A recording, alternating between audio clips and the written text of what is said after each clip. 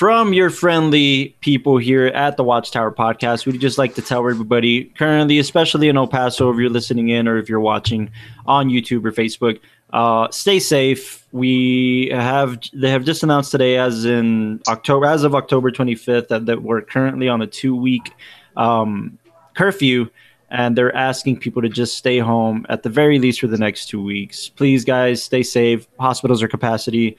This is a serious thing. Wear your masks if you got to go out. Your Tower family, care for you guys. So just stay safe and protect your loved ones around you, man. That's what it's all about. So we just want to put that out there. Yeah, just please don't take it as a joke. If not for yourself, for others. Just please be safe and wear a mask. Don't be that asshole. Yeah. Cool. All right. And back Grab to a the cookie show. and just wait till all this blows over.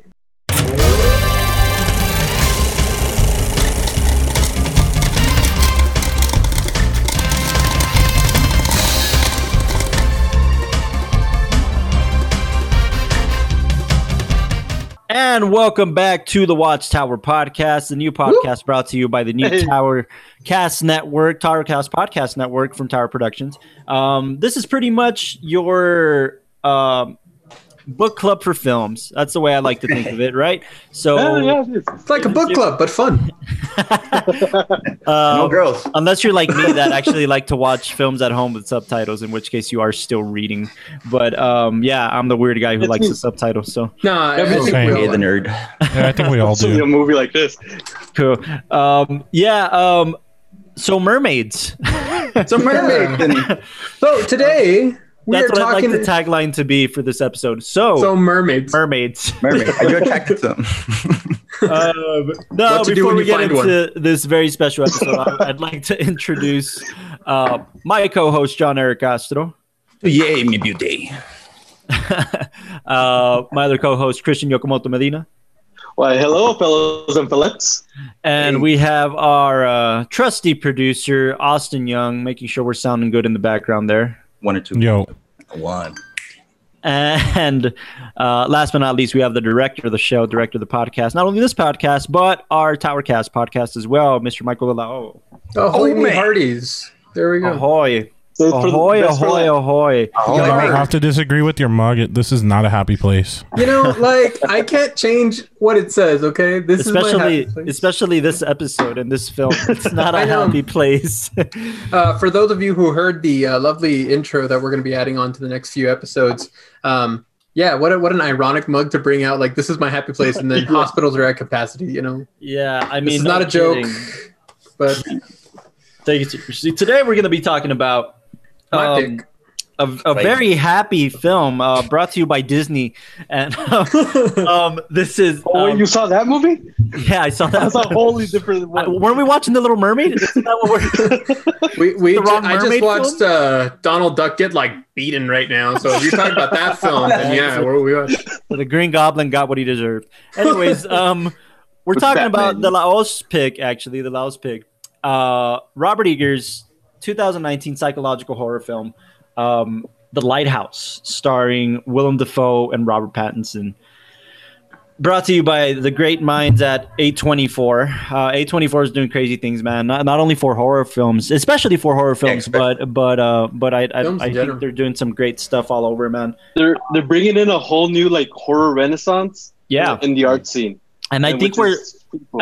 I think we talked about that last episode, if I'm not mistaken, that A24, the works at A24 and Blumhouse, is just they're doing some crazy stuff right now. I mean, A24, if you're an indie film guy, you knew of A24 way back when as just the indie guys that were doing obscure B horror films. I mean, That all the all way changed. out to 2014, but I mean, I kind of feel like it started changing with like.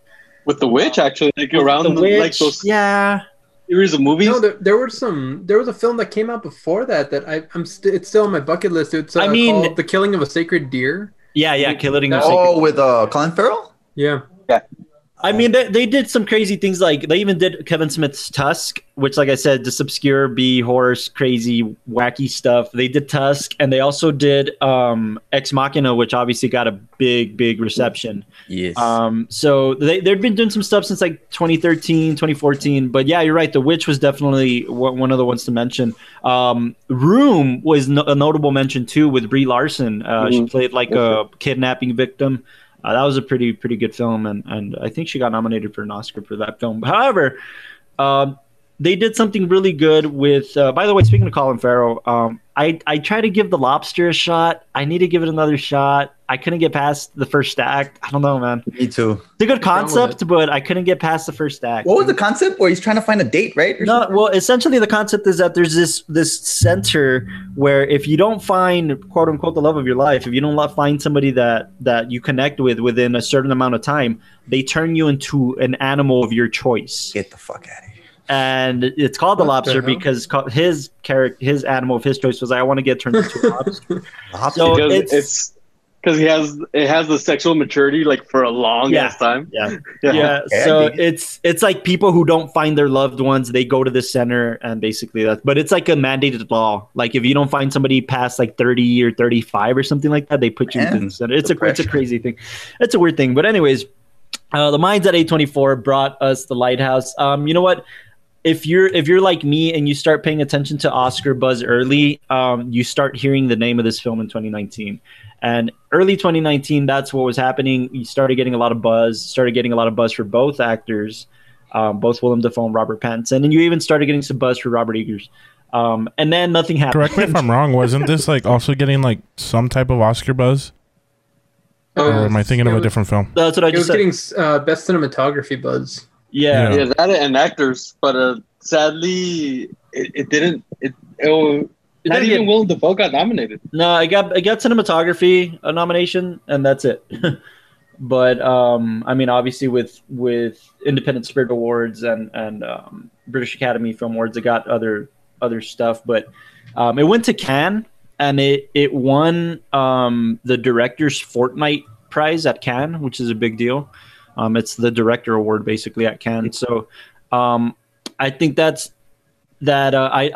think Oscar from Movies May himself, fellow friend of the Watchtower podcast, he's going to be listening in. Shout out. He was a big shout out to Oscar and all the guys at Movies Mayhem. So he was a big advocate for this movie early on, and I remember he was pissed when the actors didn't get nominations. He was pissed. Like, I mean, he was like on Facebook ranting about it. Deservedly so. Like this movie transcends like all type of acting, especially for last year. It was definitely I'm both with both of them. Yeah, I think Willem Dafoe takes it, man. Towards the end, that freaking laugh. That here's the thing, though.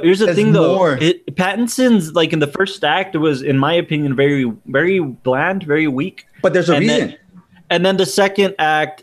Towards the end of the second act, he starts picking up the acting, the performance. Yeah, and I get that it's the trajectory of the character going mad, and I get that, but at the same time, I just feel like performance-wise, when you see like film like when you see like Good Times and you see Robert Pattinson in that, and it's wired the entire film, and he's wired the entire film. I guess I was just expecting like right away, right? But obviously, then again, it's a different animal. Yeah, at the beginning, he was basically kind of like. Just wanted to shut up. He just wanted to keep it to himself. That's true. It was subtlety. Yeah. Especially when you, after seeing the film and then knowing, I guess kind of like a little bit of his backstory or what he kind of like gives you that insight, and then rewatching it, you see a lot of that kind of internal battle going on, where then it doesn't seem like he's just kind of going and being there and being all energetic to work there because he's coming with all that baggage, Well, I gotta ask. Oh, my bad. No, I was just saying that's true. It's something that makes you think because clearly he's hiding something. Yeah. But he's trying not to be too obvious about it. And I think that's pretty interesting. What were you going to say, Castro? No, fuck. I forgot. My bad. Only on the Watchtower podcast. Only on the Watchtower podcast. Now, you know what? Okay, I want to get into this film. I think there's a lot to dig into. Gotta go first impressions on every front. This was my first time watching this film. So like 2 hours ago. Literally. First impression. You know what? It's weird. I didn't want to watch it at night because I know Robert Eggers. Best time. Fuck no, I'm not gonna watch it at night.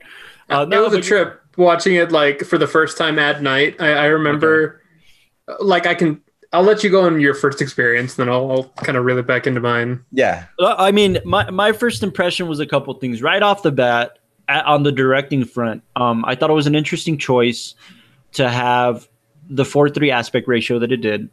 I thought that was right off the bat an interesting choice. Yeah, and a very.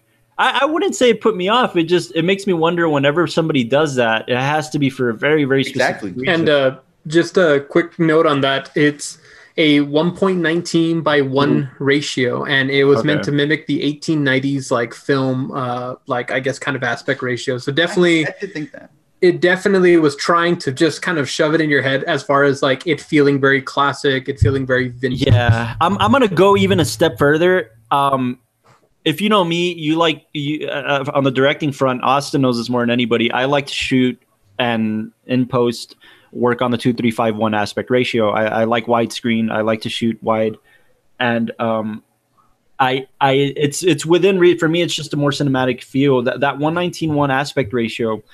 I'll take it a step further. I think Eggers took an active choice as a director to think, I want it to feel smaller and claustrophobic. The strain. Yes. You know? It's in the actual script. This has to, if you look in the script, it says it has to be filmed on 35 millimeter with a 1.19 by 1 aspect ratio. It's very deliberate, very conscious. I will say this. I feel like if he was going to take that approach, and he did a very good job. I'm not going to say he didn't. I feel like I missed some film grain. If he shot on celluloid, I would have wanted to see more film grain. I feel like that would have added to what he was going for. I did research. So perfect. Yeah, I mean, you're going to fill us in on the cinematography front. But as a director, I'm just thinking, man, I feel like I would have wanted – if I'm going that route, I'm not going to go halfway. I'm going to go, full throttle into that aspect. But I'm sure there's a reason. However, my first impression, obviously that's the first thing I noticed. You know what I love about this film is two things. Number one, it didn't try to be something else. The marketing was it was on spot on. It was on point. Yeah. Yeah. The marketing was spot on. It was exactly what the poster, what the trailers, the teasers are trying to portray, which I think I love it when a film can do that, because most people are trying to be clever nowadays and they're trying to show you something on the trailer and then there's some big twist in the film that change it. And it's not trying to do that. I thought that was interesting about it. So the marketing was spot on. And the other thing that I really loved about the film was, among a lot of other things, was the fact that it's when you read books, when you read Moby Dick, when you read old tales, old on the fisherman tales, exactly. This is exactly what you picture in your head, and I thought that was perfect. I thought the fisherman tale is finally depicted in a way that is real. Number one, it's not meant for children. Number two, and it's I hadn't seen something like this. I think the style is very much in the art house picture style, and I know it was going for that, and not experimental. There's a difference between experimental and art house, and it was definitely art house, and this definitely was an art house picture in running through its veins, the art house formula, which I think was very interesting. So yeah, my first impressions were that all the quote unquote what the fuck moments that people I had heard about weren't as dramatic for me. So I thought that was like, all right, people are just full of shit, because I thought it was great, and I didn't. All these wow factor moments were like, oh no, that's great, that's good film, that's good storytelling. It's good storytelling. So those were my first impressions. What did you guys think? And I know Castro, this is also your first time watching it, right? Oh yeah. What'd you think? Well, the first thing that stood out was the sea sailor's dialect, dude. It puts you in the set, dude, like the 1800s. And you can't escape it, right? Just Willem Dafoe's like Yeah, you can barely understand him, but it's beautiful how he uses the ers and the eyes at the end of the sentence. It's just kind of like old school. And the contrast between Dafoe's character and Pattinson's character. Dafoe's character was truly using that, as that's why he was taking the cake for performance at first. And Pattinson's character was, I mean, he's not a seaman. He wasn't, so the logger. Yeah. Okay, no, never mind. Go ahead. What? Do you find the connection in the log? You know how his old boss died when he was like logging or something? Mm-hmm. And then he finds out that this guy is putting like criticisms on his log. Yeah.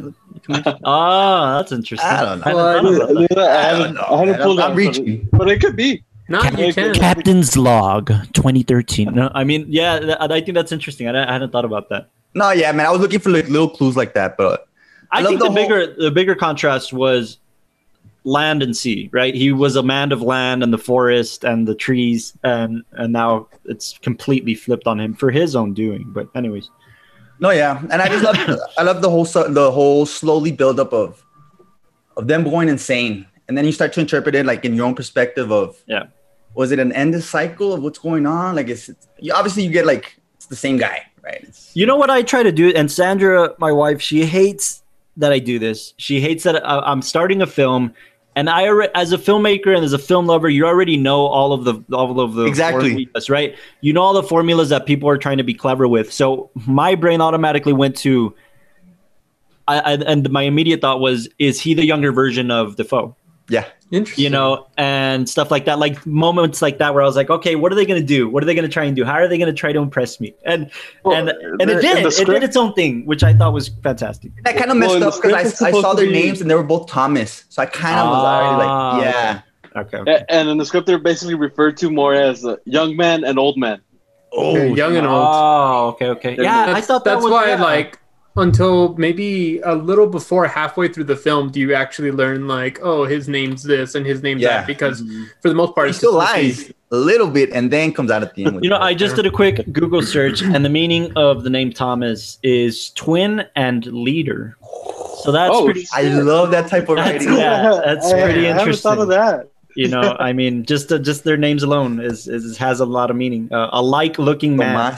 Tomas, twin or leader. So in a way, Dafoe, there's even a line in the film where where Pattinson says, "You're not the president, you're not my father." And I think that's what you're trying to be. And I think that's interesting in terms of being a leader, being his boss, being treating him like a dog.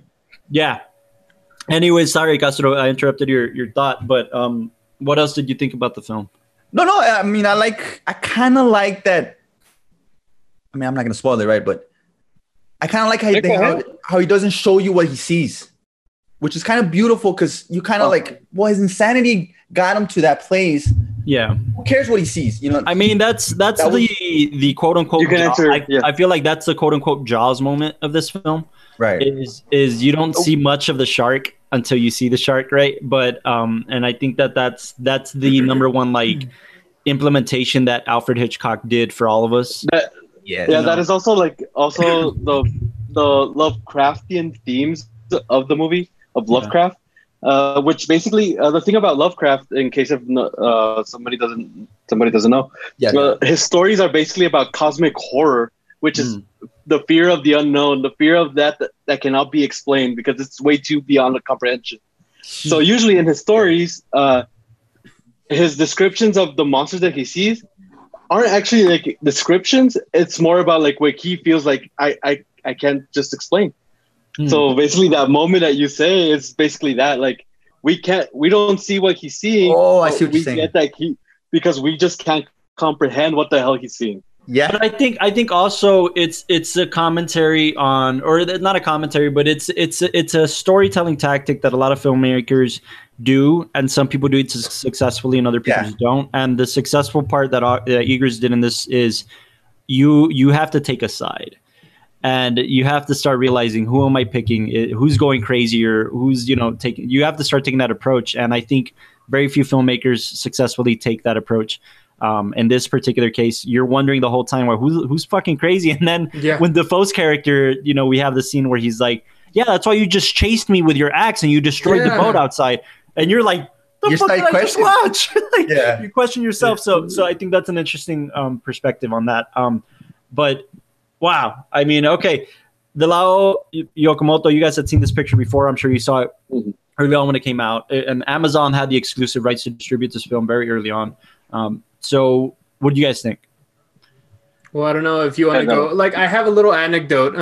Like, I keep missing the ball when it comes to sharing films with people and like trying to have good date nights. I guess I don't pick like the nice Disney film. I decided, you know what? Like, I was having like a little family movie night, and I remember thinking like, oh, I heard about the Lighthouse. It seems interesting. Oh my God. Let's see what happens. So, you know, come on, Mom, come on, Dad. Get my girlfriend, you know, get some popcorn, sit in. It's probably about, you know, fishes. It's like Finding Nemo, you know, they just let us.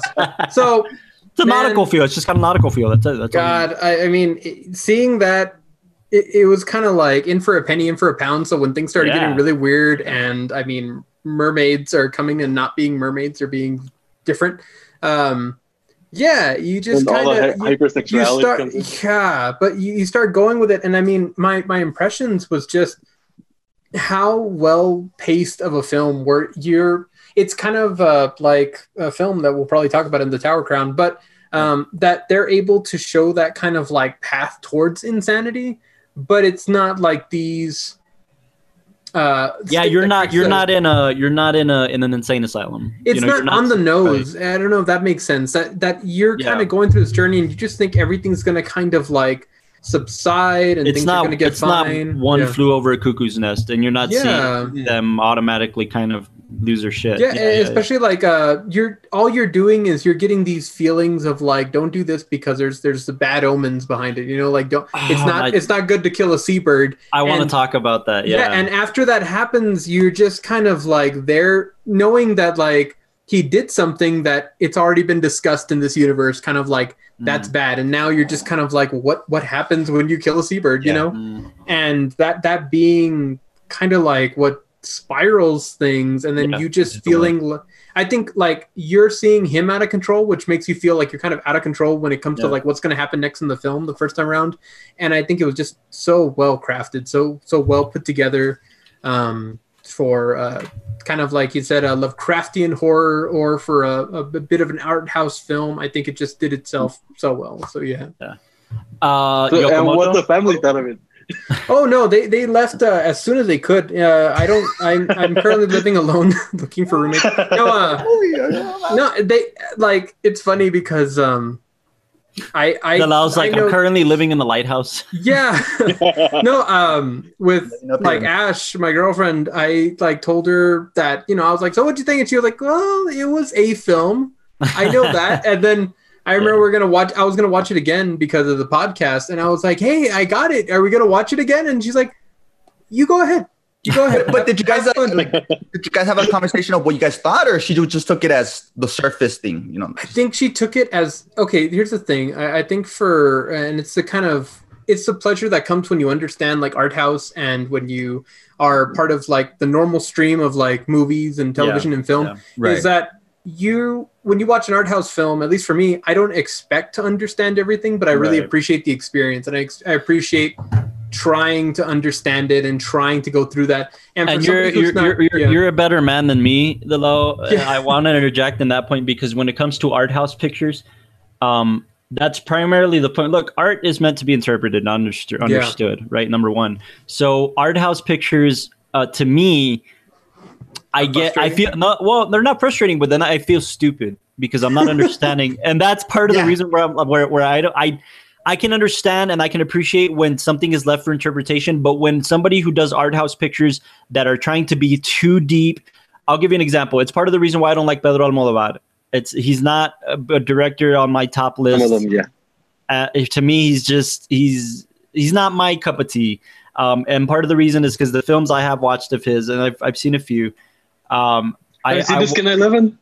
Yes. Talking about kind of horror? Yeah. I haven't seen Pain and Gain, the new one. I haven't seen, or Pain and Glory, or Pain and Gain. Pain and Gain, right? I haven't seen it, but I just think Almodovar has that ability to go deeper into his own artistic interpretations. And for me, I want to leave an art house picture thinking and feeling like, well, I interpreted it this way. This is what I got out of it. Just much like any other film, right? That's how I want to interpret a film. So when it gets too deep, one of those examples, and I think you and I, Dalal, talked about this, was David Lynch's is Eraserhead. At art house, but very experimental, and I walked out thinking, "What the fuck?" And it was just too much for me.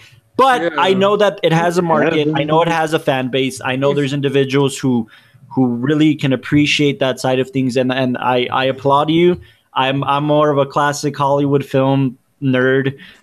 So when it comes to the new era, French New Wave and on that people kind of started trying to do, it's very this picture did good for me. The Lighthouse was great, and it was a good example of an art house film that I can appreciate. Yeah, but in the art house world, I'm not your man. It's like I think it was art house enough that for art house fans, you appreciate it, but not so much that I can't even say that. No, it broke a line, because I know that with my family and with Ash, that kind of like feeling at the end, like, well, now what am I supposed to do with this? What kind of happens afterwards? And for me, I appreciated that, because then it's that whole extra journey of like, well, what did it mean? What was going on here? Yeah. What did I want to take away from it? But it's definitely. But I like that it's not so existential. A lot of these art house pictures are modernized now, and a lot of independent filmmakers are taking that approach of making an art house picture.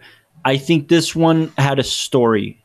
Yeah, and I know that sounds so surfaced and so nonchalant and so whatever, but this art house picture had a story that I could appreciate, that I could, dissect, enough so that you could see what was happening next and understand it, but not, If I heard that it wasn't just random images, huh? Or it's based on true events, no?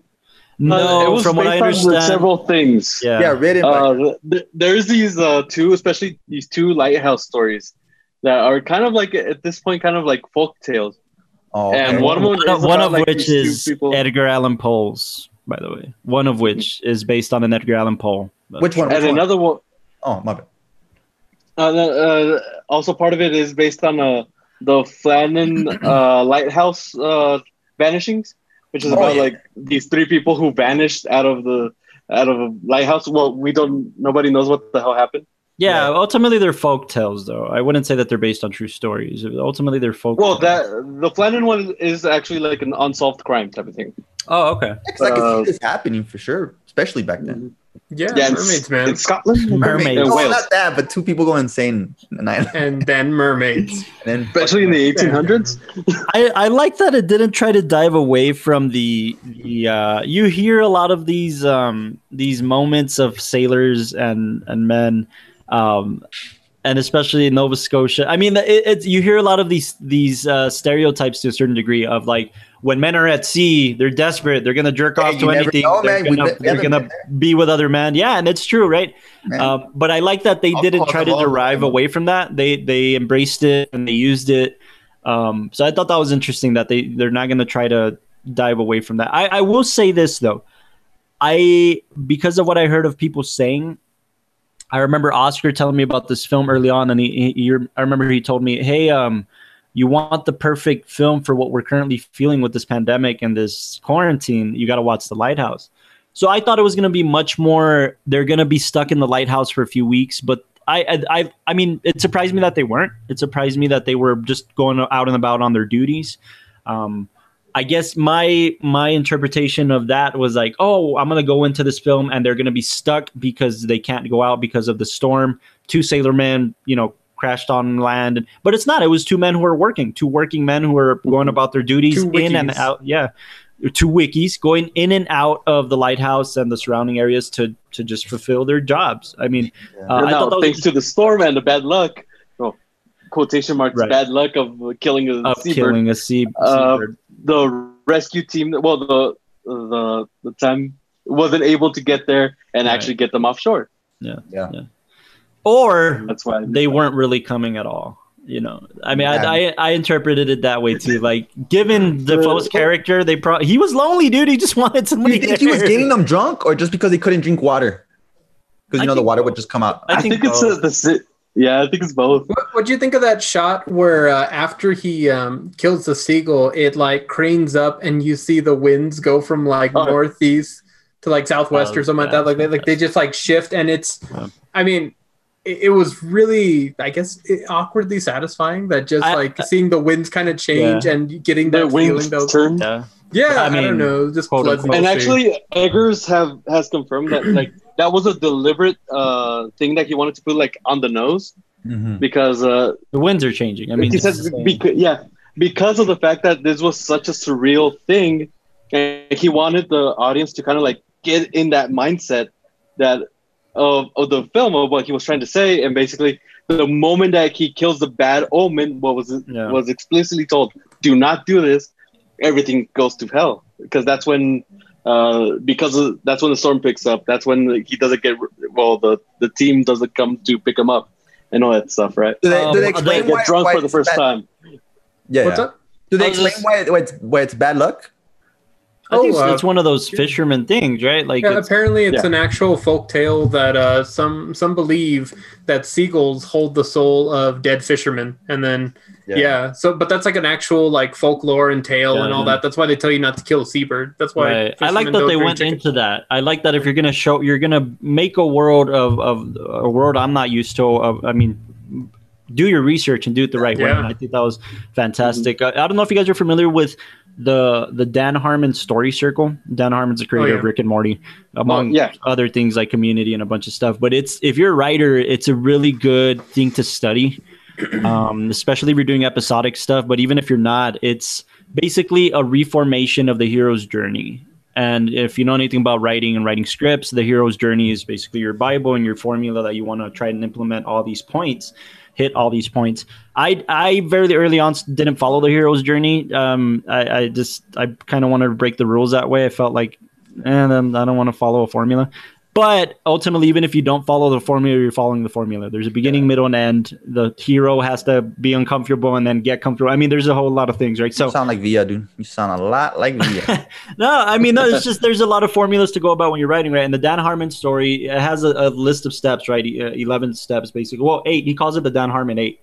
I like that there's a step there called crossing the threshold, or pay a heavy price for it. In other words, these 2 steps in writing.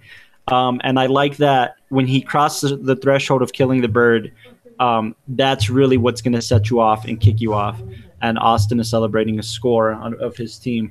I just thought it was interesting. If you study writing, if you study the story circle, it's pretty interesting that you have a very clear indication of when, quote unquote, the winds are changing for the character, for the hero. So I just wanted to bring that up. I thought of that right away. Like, oh, this is the moment that this is where things are going to change. I know things are changing. You don't have to tell me. You have to show me. Well, following that, when do you think finally goes mad? I think there's a certain point. I think it's that day, because that day is the first time that he actually gets drunk with them. Well, and that's when they, like, you could say that's when they start losing time. I'll say it's the midway point. It actually, going back to what you were saying about the structure and that being successfully implemented, at the exact midway point when they're at this point where you feel like, okay, you going, that should be the solution, that you finally go home after this hard journey and all that, and then the boat doesn't come for him. Yeah, and that's the. It's hard. It's hard, by the way, as a writer. It's hard. It's so hard to write a story where the first, quote unquote, the first half of the film, you're trying to introduce the world and you're trying to introduce the characters in a sufficient way. And then the second half of the film, I'm not a horror writer by any means, by the way, but the second half of the film, you're everything goes to shit. And you think of great horror films, especially modern films, like things like Get Out, that won an Academy Award for screenplay writing and stuff like that. So when you think of stories like that and horror stories, it's I'm just going to say it. Horror directors, you have it easier than most other writers because you can set up the world. You can set up the world. I think so, because you can set up the world in a very. You could be even cheesy about it, because I want to say it's forgiving for being on the nose. I think if you have like a romantic movie like, let's say you have like a drama with more characters getting an interpersonal conflict and all that. If you're too on the nose about like, well, did you hear that this person doesn't talk out to this person because this happened? Like, you're like, it's cheesy. It's cheesy. It's cheesy. It's on the nose. It's cliche. It's the. But if you hear like, oh, did you hear that there's the boogeyman? Well, then it's cool. Exactly. That's what I'm saying. I feel like horror writers have it a little easier than if you're writing another genre, but. In the Lighthouse definitely respected, that structure. Going back to like the midpoint, at the exact middle of the film, feeling that shift, I think that's when you start saying he's going mad, because at that point it's this unknown, and like you were talking about what's his name? Well, cosmic horror and all that. Yeah. The fact that the boat didn't come, and Lovecraft, that the boat didn't come. There's no real telling when the boat's coming, and all you can do is your job till it comes. Right. And then at that point, I think everything starts going downhill for him, and then that's when you're just in his mind. If you're kind of numerical with it too, Dafoe's character says, "How long have we been here? 5 weeks." And if you're numerical with it, you have 5, right? And you have 2 to begin, 2 to end, and you have a middle one. And I think that in connections to your midpoint. Chronologically, I think that's the week where we have 2 weeks that we're just setting up the world and we're just setting up the characters and we're just seeing them on their day to day, and then we have the 1 week where he gets drunk, where the boat's not coming, where they have to dig out their quote unquote the rations. So and then the last 2 weeks. Wait, so are you? Wait, was that the weeks that he was supposed to work, and then at the end of the 5th week the boat would come, or is that 5 weeks? No, I think it was after? 5 weeks that they had been there. Yeah. Wait a minute. Well, actually, here's the thing. On that scene, because it's the first time that they get drunk, and that's when supposedly in the next morning, that's when the boat was going to come in and save them. So they get blackout drunk and all that stuff. Yeah. He kind of does his chores in the morning, all hangover, but the boat never comes. So, but immediately the foe starts saying that, "Where's the provisions? Where's the provisions? Yeah. We need to ration out." Yeah, so you see that Robert Pattinson, he's just like, and it's so what do you counterintuitive. It's so counterintuitive because he's the word ration. There's no indication of rationing what they were the alcohol. They weren't rationing it out at all. They were divulging. Dig up a hole, no. So I thought that was interesting. So the thing is that they do that, and right after that's when the foe says, "Okay, you know what? Help me to recollect. Have we been here for 5 weeks? Have we been here for 2 days? Is this all have been 1 day?" Because apparently he has been saying for weeks that they need to be rationing it out, and that Pattinson has been saying it every day that, hey, the boat did not come today. And so it's when it starts playing around with. But it makes you think. I think more than the question that everybody's asking themselves, and more than the question that Castro you were asking, was who went more insane and why. The question I was asking myself was, yes, were they going insane? But more than anything, what the foe? How does loneliness come into the equation for all of this?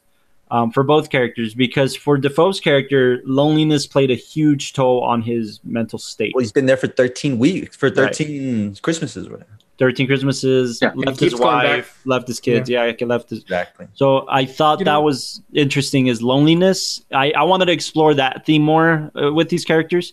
And Robert Pattinson's character is running, number one. So he's by himself. He's on his own. He's not experiencing human contact because he's risking it all if he does, right? So upon talking to another character, he's trying to get along with them at first. He's just trying to be cool. Hey, I don't want any trouble. This is what the manual says. I'm following my job. And then ultimately when they get drunk together, they have more of a formative relationship. But why does he say, don't spill your beans on me? Because he knows that he didn't want to be he didn't want to be that person if he knew doesn't give a fuck about people. Take it this way.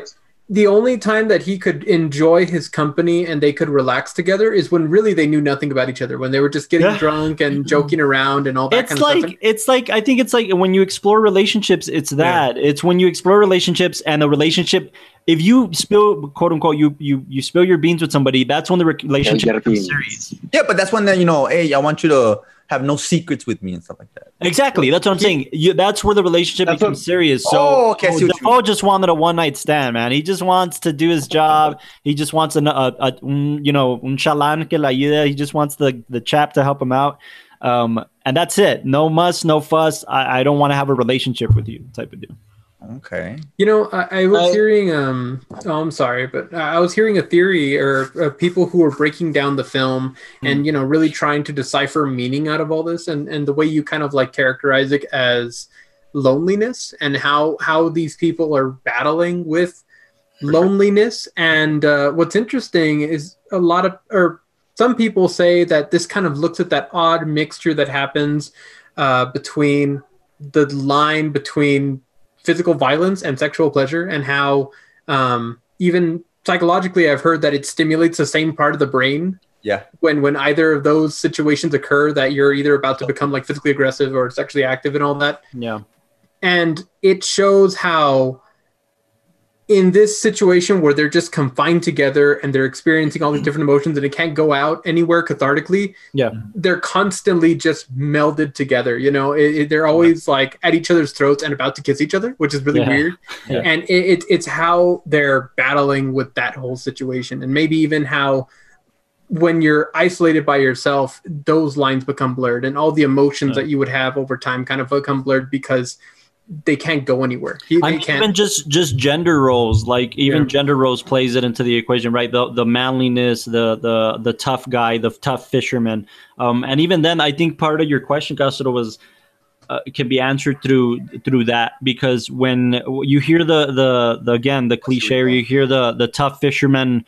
The Irish, when you talk about the Irish they keep everything in.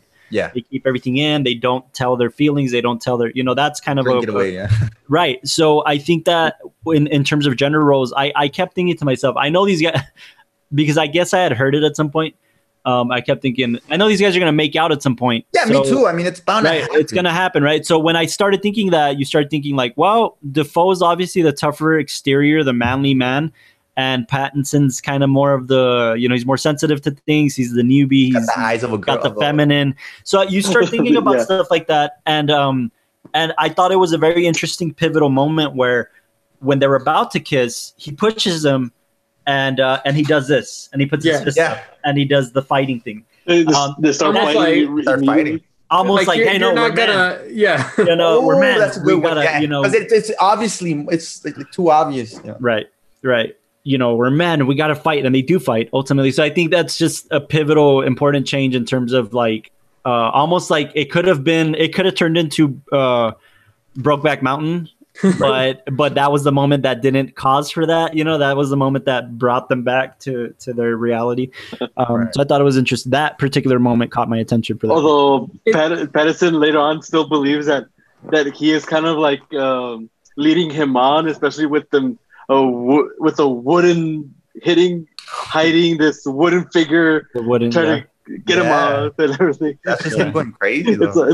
That line of thought, especially at the end, was so. I think it also kind of goes back to like they both want that same thing, which is just human connection. And I mean, with Willem Dafoe's character being the Wicker, who he's constantly having to take care of the lighthouse, which means you're isolated or you're jumping from partner to partner.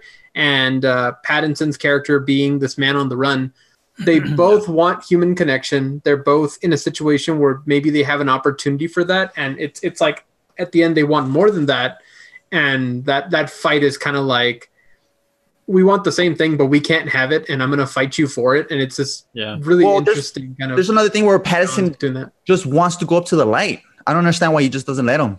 I know there's why wouldn't he just let him? Because it's the only consistent relationship he's had in the past 13 years. It's the only relationship. Okay, with you saying that, then Dafoe's the crazy one. Well, yes, but they're both crazy ones. They're both. They're both. That's what it is. I'm gonna get into some really like I don't know, some really crazy interpretations, but I think this is one thing that came to mind. Number one was the biggest one for me with the Lighthouse. The relationship with the Lighthouse was warmth. And when you're in the relationship with somebody else, or when I'll even throw it out there in the sexual aspect of things, warmth is what turns a guy on, right? Warmth, and the warmth of a woman, and that whole kind of side of things. And I think that's I don't know if you guys saw the wide shot when Pattinson's looking up and Dafoe standing in front of the lighthouse naked. Yeah, the first moment, right? And then he walks out and he puts his clothes on. It's a sexual thing. It's that's how I interpreted it, and I think that he has both a sexual and an intimate relationship with the lighthouse. There's this one thing that got scrapped because if not, it would become NC-17 movie. Oh, okay. But there was this one thing that Edgar's wanted to put, where it was this shot when in the montage where Robert Pattinson is masturbating. Okay. And you kind of see where he kind of goes through, and there's like the scenes of him like with the mermaid and all that stuff at the same time. So there was a shot that he wanted to put where basically you actually see the erect penis, and it kind of like slowly fades into the lighthouse. Into the shape of the lighthouse. Yeah. Well, but I think that will make it an NC-17 movie, and they said no, we're not gonna. That scene where the lighthouse is like horizontal and then it goes perpendicular. I think that did enough, because you're seeing him standing up, and it's that's what I'm saying. It has a lot of, not surprisingly, Castro, by the way, and this is part of the thing. Like, correct me if I'm wrong here, Lalo and Yokomoto. You guys are gonna know more about this than I do, but art house pictures tend to dive themselves into sexual connotations and sexual meaning. A lot of them do, sexual identity and a lot of stuff. I remember, Castro, I think you and I saw a film in Avant Mir's class about gay. There was like gay sex and gay freedom. And it was an interesting piece, but it was like the first time that it had ever experimented with that art house picture. And I forget the name of it. It's very, very. Was it about like? I think in like 1960s, 1970s. Was it like homosexuality in the Black community? That one? Because I think there was a segment in the film about that, but it wasn't entirely about that, if I'm not mistaken. Okay, because there's an art house film that's dedicated to that. I forgot what the name of it is. Yeah, but anyways, in terms of art house films, they tend. I'm not saying that's their gag. I'm not saying that's what they do, but they do tend to explore sexuality in very different ways. Yeah. And in this particular one, I really figured that that's what it was. He says it's mine, and everybody's initial thought is, oh, he's got a body hidden up there. He did kill his second, and he's hiding it up there. Or you go the other route of like, is there a fucking mermaid up there? He's got a mermaid up there. No, I'm serious. I mean, you go through these different things because. Well, then also like the weird like squid. Well, that whole squid thing where at first you're like, oh great, like he's jerking off on top of the tower, and then you see these like tentacles go up, and then I think he just wakes up the next day. Then it's weird because you know how tentacles have that spermy thing, but that's also sperm. Yeah. So I just thought of this. It just like because I was going through this that image on my mind. At the end when Pattinson, he starts killing him, right? Like he starts like choking him. Yeah. And you see Dafoe basically becoming this personification of Poseidon. Yeah, of Poseidon especially with the tentacles and all that stuff coming around him and all that. So that if we go back to the scene of when Pattinson like looks up and he is you could kind of interpret that Dafoe is masturbating to the light. Yeah. Could that be that basically it means that Dafoe as Poseidon is fucking the light, and that's why the tentacles come out and all the goo starts coming out of nowhere.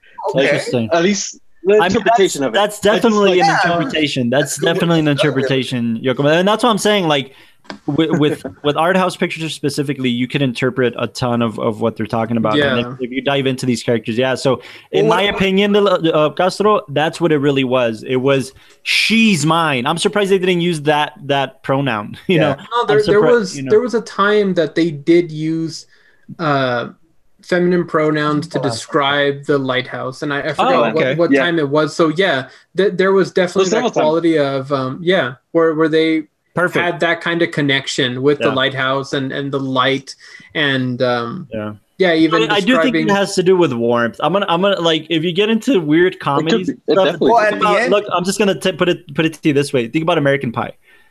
The reason, dude. No. I'm the pie. What's the whole thing with the pie? Somebody has a story. Somebody tells them, "Oh yeah, I fucked the pie and it felt nice because it was all nice and warm. It was nice and warm, right? Like warm apple pie. Warm apple pie, like warm apple pie. I mean, that's really the interpretation when it comes to warmth and having to do it yourself and not having a woman. And that whole thing is like, well, the warmth of the lighthouse. That's the ultimate, you know, sexual pleasure that I can get through that. Yeah. Also, you can kind of take it that he like Pattinson's character goes more mad when he can't convince himself anymore that I guess he can't masturbate to like distract himself from being covered in the sea and all that. Like when he starts going mad and then he goes out and he's masturbating, it's that whole flash of different images. But then after it's over, you see the storm raging on and dripping through the cracks and all that. And it's just like now he's covered by it. Like he's covered by the sea, he's covered by the water. It's closing in on him. He can't escape it. And even like it hints a little bit of that at first when water's just kind of dripping on his face and that's what wakes him up. And it's just... I think what happened in terms of the going mad scenario that you guys are kind of exploring, I think that Pattinson went... I think they're both as mad. I think Pattinson went mad in a faster pace than Dafoe's character. You know, maybe Dafoe experienced all of these emotions in the matter of these 13 years, but Pattinson experienced all of the emotions that Dafoe experienced in a matter of 5 weeks. And I say that because just think about scale. The mermaid figurine that he was masturbating to is the small thing that he eventually, like Delau says, it's not distracting him anymore. It's not enough because of this thing that's closing in on him. So eventually he fucking throws it and breaks it and stabs it and just doesn't care for it anymore. But the lighthouse is this big thing. It's the next level. It's a bigger scale, that is distracting and it's on top of the water. So if I'm up there, the storm can't get me, that type of mentality. I think I don't know. I would interpret that. That makes more sense now, for sure. By the way, did you know that when they built the lighthouse for the film, apparently they like undid, I don't know if it was like 1,000-watt RE light, and then used that bulb with, I think, acrylic or plastic, or some kind of like hard plastic Fresnel lenses, which ended up costing like a couple of $100,000s to manufacture. But then they said that if they had made that same Fresnel lens out of glass to make the lighthouse, it would have cost millions or something like that. And it was so strong that it could be seen for like, I think like 80 miles away, like the actual lighthouse that they just built. So when they had the scenes with Dafoe and Pattinson going up there and looking at the lighthouse, they had to change out that bulb for a like 100-watt Fresnel. I want to talk about that, Delau, because that's a good segue into like the technical aspects of the film, because they shot obviously the film was shot in black and white. This particular film stock, which is the XX522 film stock, it requires a shitload of light to shoot on this film stock. Really? Like a lot of light. So any nighttime scenes that you were basically seeing were very lit. bright. Yeah, that's true. We're lit. Yeah. So I thought that was interesting. I think you could talk about that a little more, though. But I think that obviously 35 millimeter black and white XX522 film stock. But it was shot. What I thought was interesting was the film stock itself was shot on a modern Panasonic film camera. And that's why you have the contrast. And I think, again, you'll dive into it, but the film stock made it the look that it wanted to be, and you had to adjust to that film stock. But the cameras what made it look pristine and nice and clear and fine. So I don't know. I know you did your research, Delau, so I think you can. I did a little bit, but so apparently that film stock, because they were definitely going for an older look, an older aesthetic, something that resembled films of like early cinema, 1890s. That kind of film stock before I think it's called like chromatic film was available, where it picked up more spectrums of light. That Kodak film stock basically it can pick up, I think, blues and greens, and it picks up UV light really well. So what happens is that so when people would dress in costumes or when they were playing with that, they would play in blues and greens because then they could make different shades of like gray and all that, but it didn't pick up red. And with red, what happens is that it would be like flesh tone and faces because we have like blood vessels and all that around there. Yeah. If you paler. Well, no, it gets more saturated because it can't like interpret it.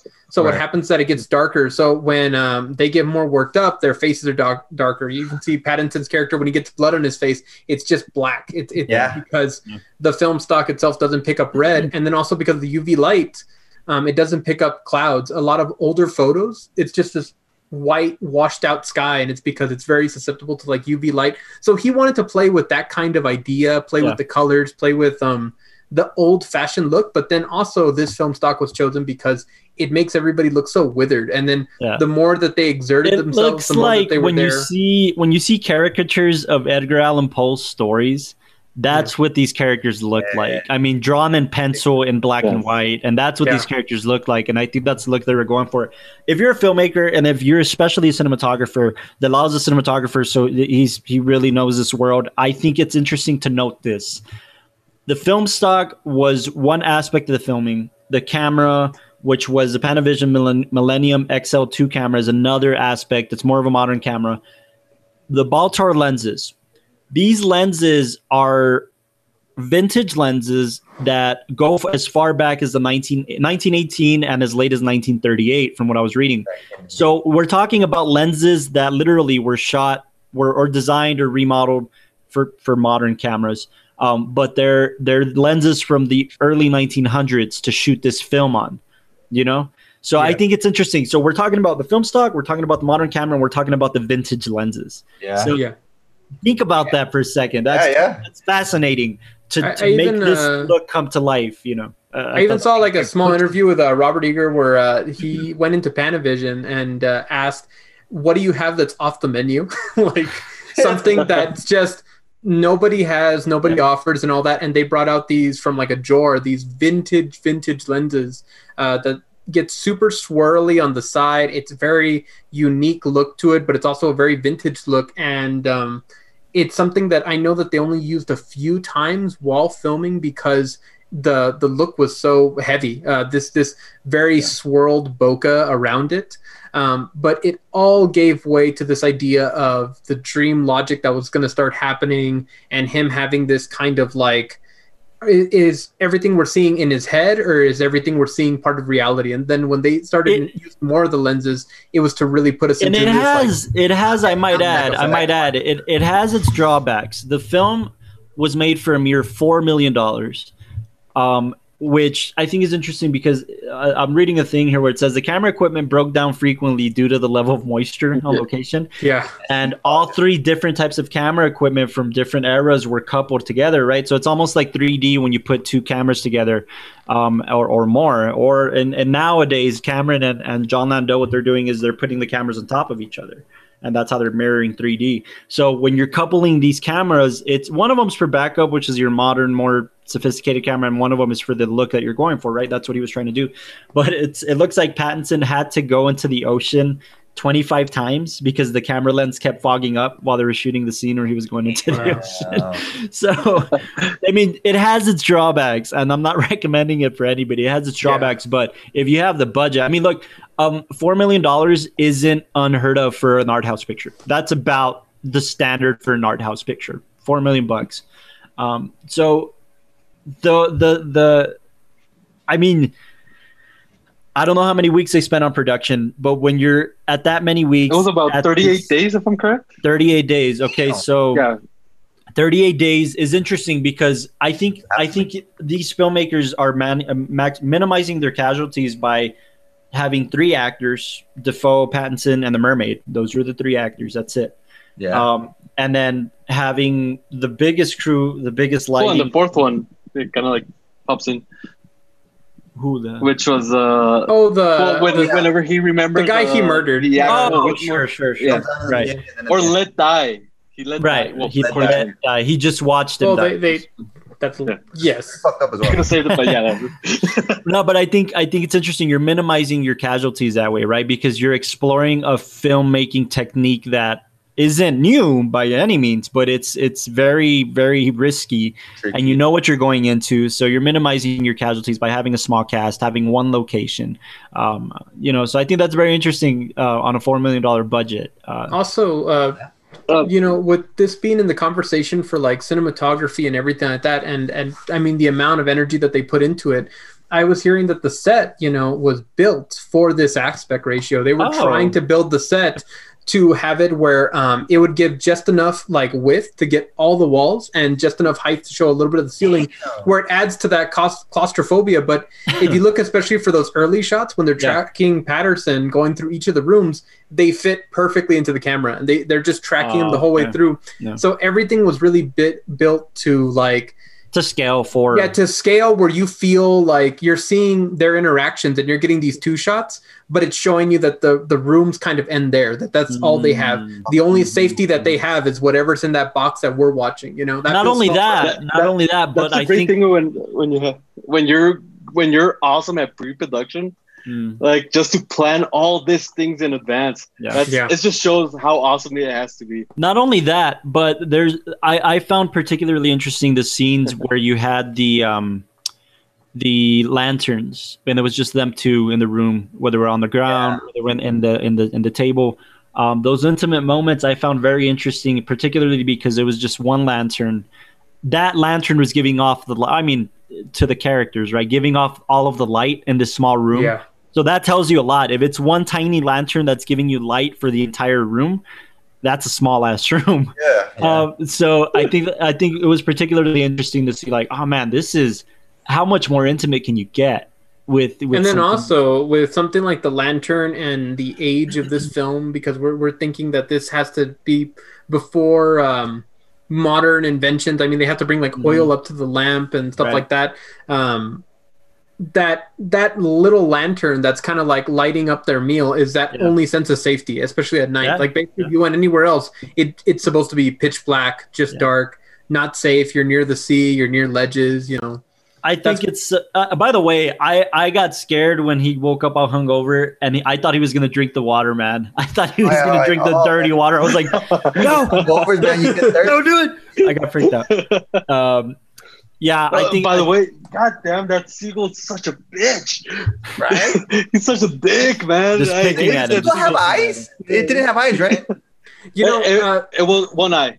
One eye. Some people were trying to say that, because he claims that like Dafoe killed his partner, and then the seagulls carry the souls of dead seamen. So basically the seagull was trying to warn him. It kept tapping the glass. It kept like picking at his leg. It wouldn't leave him alone because it was trying to be like, dude, get out. Get away. Get out. Exactly. That's good. That's good. I didn't think of that. And Defoe's a body snatcher from Get Out, and it all ties together. Yeah. By the way, Castro, you'll like this particular fun fact. Apparently, Robert Eggers has stated that the scene where Pattinson's character, when he gets, as Robert Pattinson's character would put it, he gets jism on his face. This is the word used in the film. They said jism. Yeah, I wouldn't have used that. Okay. They jism.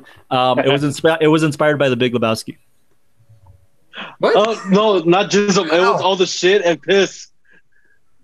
Yeah, you smell it. Yeah, well, that after one of their drunken nights, what they do is that they piss and they shit into these like pots. Yeah, the pots that they're taking. So he grabs them, and like in this big ass storm, that's when it gets it. He goes. That was Lebowski. That was inspired by Lebowski. It was an actual tribute to Big Lebowski. Oh, okay. And the wind blows all the shit right to him. Yes. I love it, dude. Wow. I love that scene so much. So we talked about The Big Lebowski on the podcast, and I didn't know that. So that was an interesting. That's pretty cool, dude. That's cool. Yeah. There's a film that I hope we talk about at some point on this podcast, and whatever to say what you will. But one of the things that I love about Gangs of New York is the diving. Of course, the obligatory Martin Scorsese. The obligatory Martin Scorsese mention. No, but in Gangs of New York, they talk about world building, right? And and one of the most outstanding things about that film is the music. of that era that they they sing literally, and you get to hear the music of that time. I thought it was so cool when the characters in the Lighthouse did that. They don't have music. They don't have. Think about the bare necessities. They don't have a radio. They just remember their songs. They remember their old songs, and they're singing and they're dancing. And I thought that was so cool just to hear. And if you hear the talking about the songs, music, and all that stuff, interesting. But anyways, yeah, go ahead. That's one of the things that got me into the movie so much was like the score. Also, this mix of foghorns and stuff like this. Is that real? Awesome thread. What, the foghorn? Yeah, like, is it a true or is it added? Because I've heard that some lighthouses have a horn that just. Yeah, I don't know if this one did. They never showed it, but I don't know if this one did. But now the thing that I always found interesting, because throughout this movie, Dafoe just farts. And that's what I like about this script. This tells you how to do a fart joke, because goddamn, it's so funny every time he does. And what I do love is that there's a point where it mixes the farts with the foghorns from the sound. Oh yeah. And so basically every time like you hear the foghorns, you can imagine Pattinson just hearing this relentless end mirage of farts. I was reading it's interesting we talk about the sound design, because I was reading that while Eggers was writing the script, he spent hours listening. Like while he was writing, he would put on YouTube videos of waves crashing, of farts. No, of like leaky roofs and leaky windows and like that. He threw himself into that world that way. He was just listening to those nautical sounds, quote unquote. So I think that the sound design plays a huge role. It does feel real. Yeah, the sound design plays a huge role. And also the idea of it being kind of relentless, that like, you know, you see Patterson's frustration when the sounds come crashing in and there's no solitude, there's no silence, there's no relaxing from it. It's basically like you go to bed with the sounds of the sea and everything, and it's always around you. And I think that's what plays into that idea that he's going mad because something that at first sounds unnatural is now all he can hear, you know, the foghorns and all that kind of stuff. Beautiful. By the way, I was reading a theory that you brought up, Yokomoto, which I thought was very interesting. I just blew my mind. I was reading that we have the final shot, and you know what? If you haven't seen the film and you're the Prometheus, the Prometheus theory. If you haven't seen the film and you're you haven't seen you're listening to the podcast, stop here. Spoilers ahead. But obviously, when he's getting eaten out by the seagull, and that sounded sexual. I didn't mean getting eaten out by the seagull. No, we meant it. Completely spoiler. But he's getting eaten alive. He's still alive by the seagulls. His liver. He's eating out the seagull. The liver. Which again, another good callback to one of the monologues that Dafoe was talking about. The song of like, I'd take out my liver and give it to them. If the birds in the sky were liquor, I'd take out my liver and give it to them. That was a good callback, by the way, which is cool. But no, there's a theory. If you know the Greek mythology story of Prometheus, it's basically the whole thing is the Greek gods take away the ability of use of fire from humans because they were misusing it, and the Titan Prometheus, he steals the fire back, and ultimately humans are punished because he gets punished because of what he's doing to the gods, his disobedience to the gods. And when you see all of the seabirds, it's like all of the sailormen took away their power because they're being bad sailormen. So that's why they're all around Pattinson's character. So I thought that was the punishment of Prometheus in the mythology is that he is to be left alone with a seagull, not a seagull, an eagle eating out his liver. Yeah, and then it would regenerate the next day, and it would continuously be eating it out. It's the ground. So that's the whole Okay. And that's the myth that kind of like relates to the end of this. And speaking through that though, I do have another thing, because there's another like big art reference that that the movie makes. The painting, right? Yeah, the painting. Yes. Let me just pull it up here. Yeah. So in case of so I'm putting it right now on YouTube if you guys are listening to this. Oh, it's 1904's Hypnosis. Hypnosis. Yeah, and it's so beautiful, especially in the movie. You get to see this, basically the recreation of this painting with Dafoe naked ass. Holding shining light to Robert Pattinson. And just that scene alone, I just love how beautiful it's composed. Yeah. That was definitely interesting. And I mean, it has to do with power and the light and the lighthouse, and how Defoe is the representation of that lighthouse, and he holds the power, quote unquote, in this particular power struggle, power gain, right? So look, this film explores a ton of psychoanalysis stuff to go into mythology, alcoholism, homoeroticism.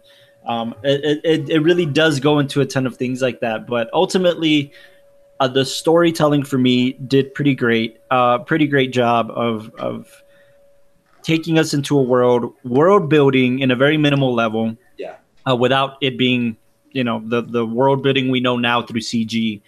But I thought it was a very good story that art house pictures tend to lose money, not make a lot of money. And this film, at the end of the day, grossed $10 million and did pretty good at the box office. So more like internationally or just domestic? Oh, just $10 million. I think. Tuesday. $10 million. So it didn't do much in terms of that. So I thought that was, as long as it doubled its budget, it means that it was successful. It was successful.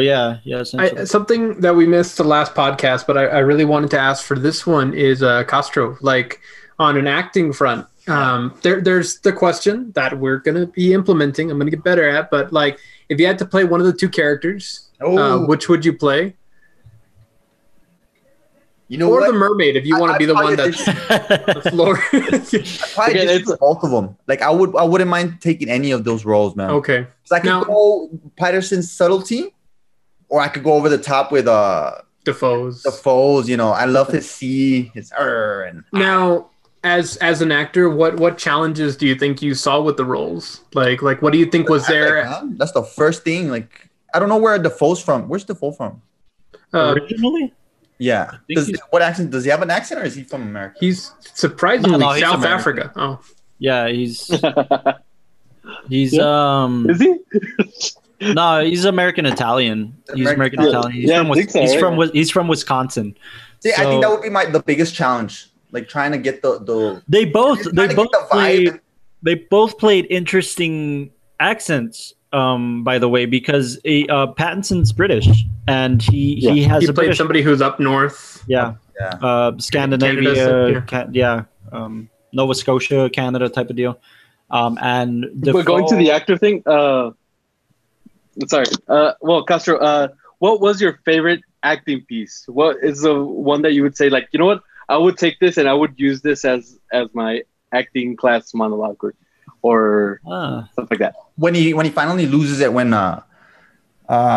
say you like my lobster boy. Was it that part? Love my lobster boy. When he finally starts like revealing everything he hates about him. Defoe or Pattinson? Pattinson, almost at the end. Yeah. It's towards the end. The flood scene. Yeah, it's the day they wake up afterwards. Yeah. Where he calls him a liar, and he says that like everything that he's been telling him is like thoughts. I can't stand the when he finds the book. Yeah. I would pick that part, man. I think that just puts everything together into his character. Like he just can't handle anymore. I've been trying to be nice to you because you're the boss, but I just found out that you're gonna dock all my pay. You suck. Your farts suck. Your breath, all that. I love it, dude. I wish I could do that. And I think going back to like just the dialogue, because I think that's what's really impressive as far as the acting front. Defoe stays in it so well. I don't know if he needed practice as far as like a dialogue coach or something like that. But that's what I wanted to talk about in terms of the dialect. Pattinson's accent is based on a very specific area of Maine, like the farming dialect of Maine. I like that. And Willem Dafoe's is the jargon of Atlantic fishermen and sailors of the time. Sure. So I thought this was interesting. And in terms of the attention to detail, it says Robert Eggers was like very specific and very precise to the point where he was, imagine this as an actor, Custer. He was telling them, he was giving them instructions, say the second sentence of your third line 75% faster. Wow, that's that's a challenge that I'm willing to accept. Wait, that's badass. What? So he'd basically tell them, like, say the second sentence of your third line 75% faster. That's something that Eager said on set to one of the actors. Michael's still like, what? Yeah, it's what's with this math equation? my brain can't go 75% faster. Like, that's interesting. I mean, talk about attention to detail. I mean, but I mean, the pacing it works so well because I mean, you listen to the fluidity of just like Dafoe's conversation, the way he's able to throw out phrases, that monologues in the lighting. For two actors that are trying to get away from their high profile scene, like high profile roles. Yeah. Dafoe he's known as the Green Goblin, even though he's done an amazing ton of work on everything else, right? And Pattinson obviously comes from the Twilight series that people he wants to get away from it. And I might add, he's going to go back into that world by playing Batman. I know. What happened with Batman again?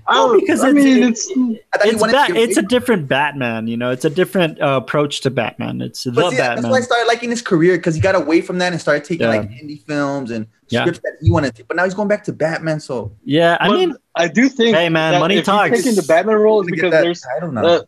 But also he isn't one because he has all the money he can because of Twilight, because of the success of Twilight. So he does all. That's why he hasn't wanted to do like another project like that. Right. But if he's doing Batman, I do believe that there was something in the script that got him into. Actors do that all the time, dude. No, but I think actors do that all the time. If you pay close attention to the Hollywood kind of formula with things, you'll notice that actors, and Birdman tackles this particular thing so much, but actors, I'll give you an example. I listened to a podcast the other day where Matthew McConaughey said, hey man, I was becoming the rom-com guy and people were making fun of me and they told me, yeah, you're the rom-com guy. And he was like, yeah, but those rom-coms are paying for my house on the beach that I'm running shirtless on. Yeah. He's like, so I'm going to keep being that guy. But he says, I stopped doing the rom-coms. Like, I made an active choice because I was becoming only the rom-com guy. Like, I can't perform anywhere else. I was just the rom-com guy. And he says in the story that he turned down $14.5 million of one of the films. A particular film, they kept bumping his pay grade up. And he was like, no. And he paid the price. He wasn't in a film for like 2 years. And then Dallas Buyers Club came along, and that made McConaughey we know now. And what do you mean he paid the price? Before that one, studio has kind of like he paid the price because studios didn't want to pick him up for like 6 months. He didn't have his choice of rom-com films anymore. Like, nobody wanted to pick him up. You know, that kind of reminds me of Josh Hartnett. Yeah, he kind of didn't want to be in the spotlight anymore, and he lost all the connections. With I think Pattinson, with all due respect to everybody, man, like I think actors have a need to stay in the spotlight so that they can just keep getting casted at the end of the day. Yeah. So when you've done the Twilight thing and then you stepped away and did a ton of indies, and then now it's like, oh, you know what? I don't want people to forget about me on the big front. I'm gonna get this Batman movie. That's my theory, by the way. Which it makes sense. It's just my theory is like you catapult yourself so that the next 5 years are successful in terms of getting business. You know. Well, you would think that with the Twilight, he already has that. Like, what I think is that also, like, if think about the franchise, especially after Joker, and what that puts you in, like, that position as an actor, like, because Joaquin Phoenix just got like a Best Actor award. Coming off of, like, that's what I was thinking too. Yeah, and I think that shows right now, at least on a social front and on a like a producer front, that somebody who goes into one of those films, you don't have to disregard them anymore. That's why it pisses me off, dude. It pisses me off when people talk about actors that way. And I use the MCU as an example because Robert Downey Jr. is one of the best actors, period. Yeah. I mean, if you don't know his other work, but beyond, even as Tony Stark, he really dove into that role. I can't see anybody else. Chadwick Boseman, the late great Chadwick Boseman, Don Cheadle. I mean, you have a plethora of amazing actors. Absolutely. Yeah, they're chosen in these roles for a reason. Chris Pratt was Arrested Development Chris Pratt, and then he became Chris Pratt by playing Star-Lord. You know, so I think you're right. It's utter bullshit, and I think guys like Matthew Vaughn, when he did Kick-Ass and when you saw films like The Watchmen, it opened the doors up for these superhero movies. And that's a discussion for another day. But actors, you're right, Delau, actors have the opportunity to play these great, juicy, great roles. That's how the whole thing started. You think about Blade, and you think about Wesley Snipes, and you think about Del Toro's Blade 2. It was an amazing film with amazing performance and a juicy character, and who wouldn't want to play a role like that? Yeah.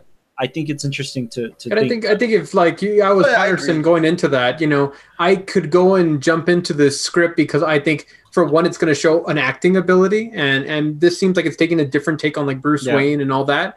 Yeah. And then also, it opens you up to the other type of avenues that are out there. Like, if you want to keep doing that whole like MCU example, if you want to keep doing this franchise, this series, and let that kind of be the next thing you're known for, then it seems to work out. It's also a play for directors, by the way. That's what happened with Todd Phillips. Todd Phillips was known as the comedy guy.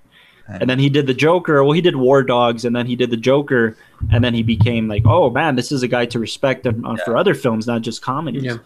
To the point where De Niro and Scorsese got involved in the Joker early on in its development because they saw this as a gritty New York story of a comedian gone wrong, so to speak, right? Yeah. So, and that's what King of Comedy really was, by the way.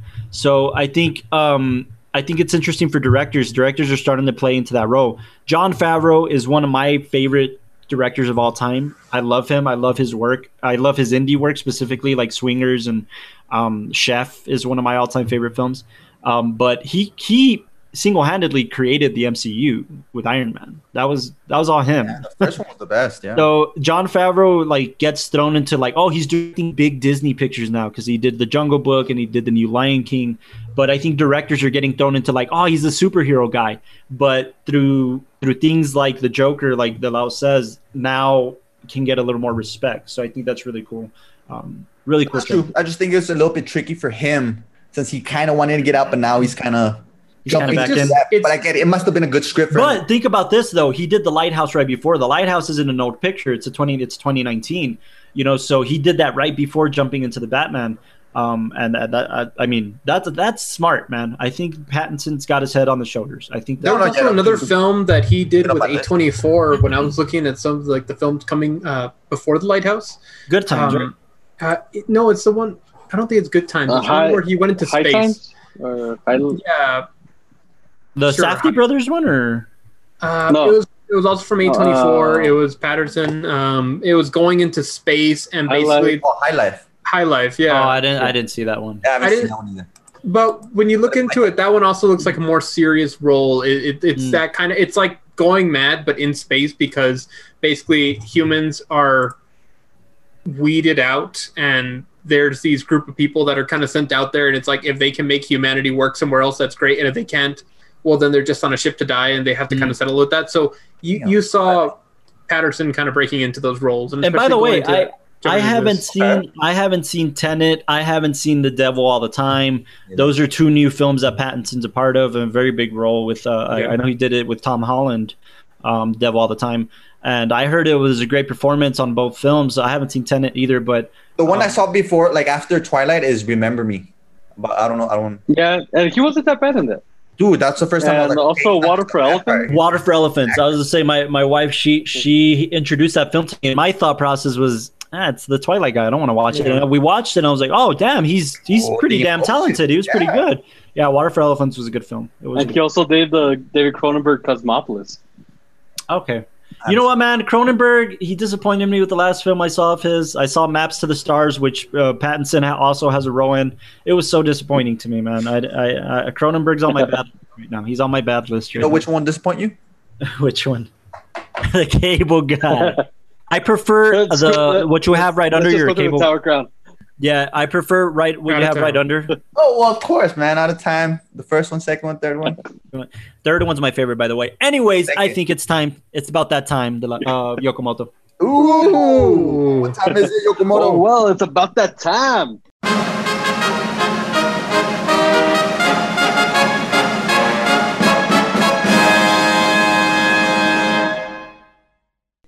Oh, well, welcome to the Tower Crown.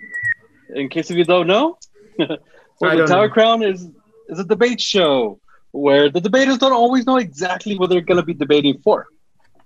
Now, so for this last one, since we talked about the Lighthouse and people going mad, we put up a poll about movies that are about going insane. So on Facebook, we put up a poll with these 4 movies. Let me put them out. And this is, so one of them was The Babadook. Babadook. Then it was Black Swan. Black Swain. The Shining. Give me the bet. Shining. Give me the bet. And The Joker. More like The Joker. 2019 one. I like the Joker. And so y'all voted, and the 2 that came up were Black Swan against The Shining. The Black Shining. The Black Shining.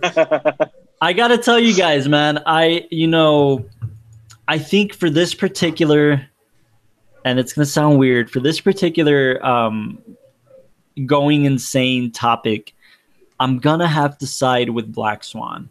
And I'm gonna have to side with The Shining because you'd be a fool to choose anything else. Shining is the definition. I know. Okay, Castro, I think it's time. You're gonna have to moderate. Right. You're gonna have to listen to us, and I'm Okay. I think you're ready. Castro will be the moderator. Okay. I'll help you out, Carlos, whenever you want. All right, I'm siding with Black Swan on this particular one because here's the thing. Who's going first? Black Swan? Whoever you want. Yeah. Take it away. I think The Shining. Okay. The Shining. Wait, real quick. Yes. I think if I'm not mistaken, the definition is who went more insane. I think that's what we're going to measure this scale on, right? Right. Or what are we? Well, that's Castro, not fair. Nobody in Black Swan killed anybody. Whatever the moderator needs feels like that his vote was. Okay. Whatever you need, Castro, you tell us. Okay? Castro, what's the point system? Also, best film, more insane. No, but it says best going insane scene. Best going insane scene. Oh shit! No. Okay. Oh my god. Okay. No. Okay. Best I going got insane movie. Okay, best going insane movie. Okay, God, making me on the quick. Okay, I just look. I think it's interesting. You can moderate it however you want, Castro. We'll leave that up to you. But I'm already biased but all right.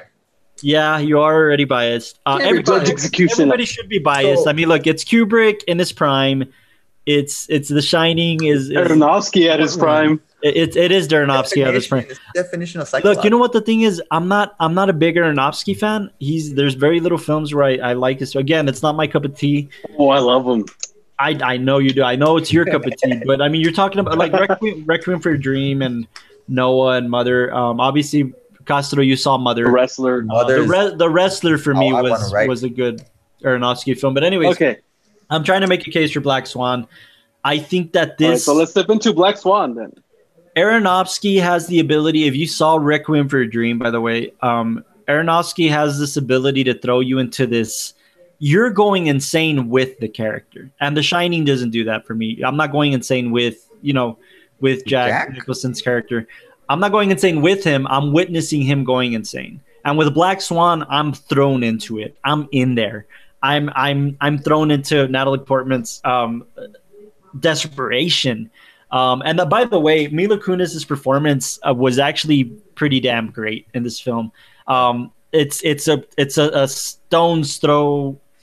People would argue that it's a stone's throw from the 70s show. I don't think so. I think it's much more distance than that. She did fantastic as the quote unquote the villain, the one that brings this character down. Mila Kunis's portrayal here was fantastic.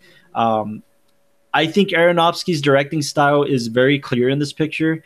I think the contrast between beauty and psychological mayhem is the mise en scène for that is just perfect, man, because you're talking about a beautiful ballet individual, but then you're seeing this character go insane.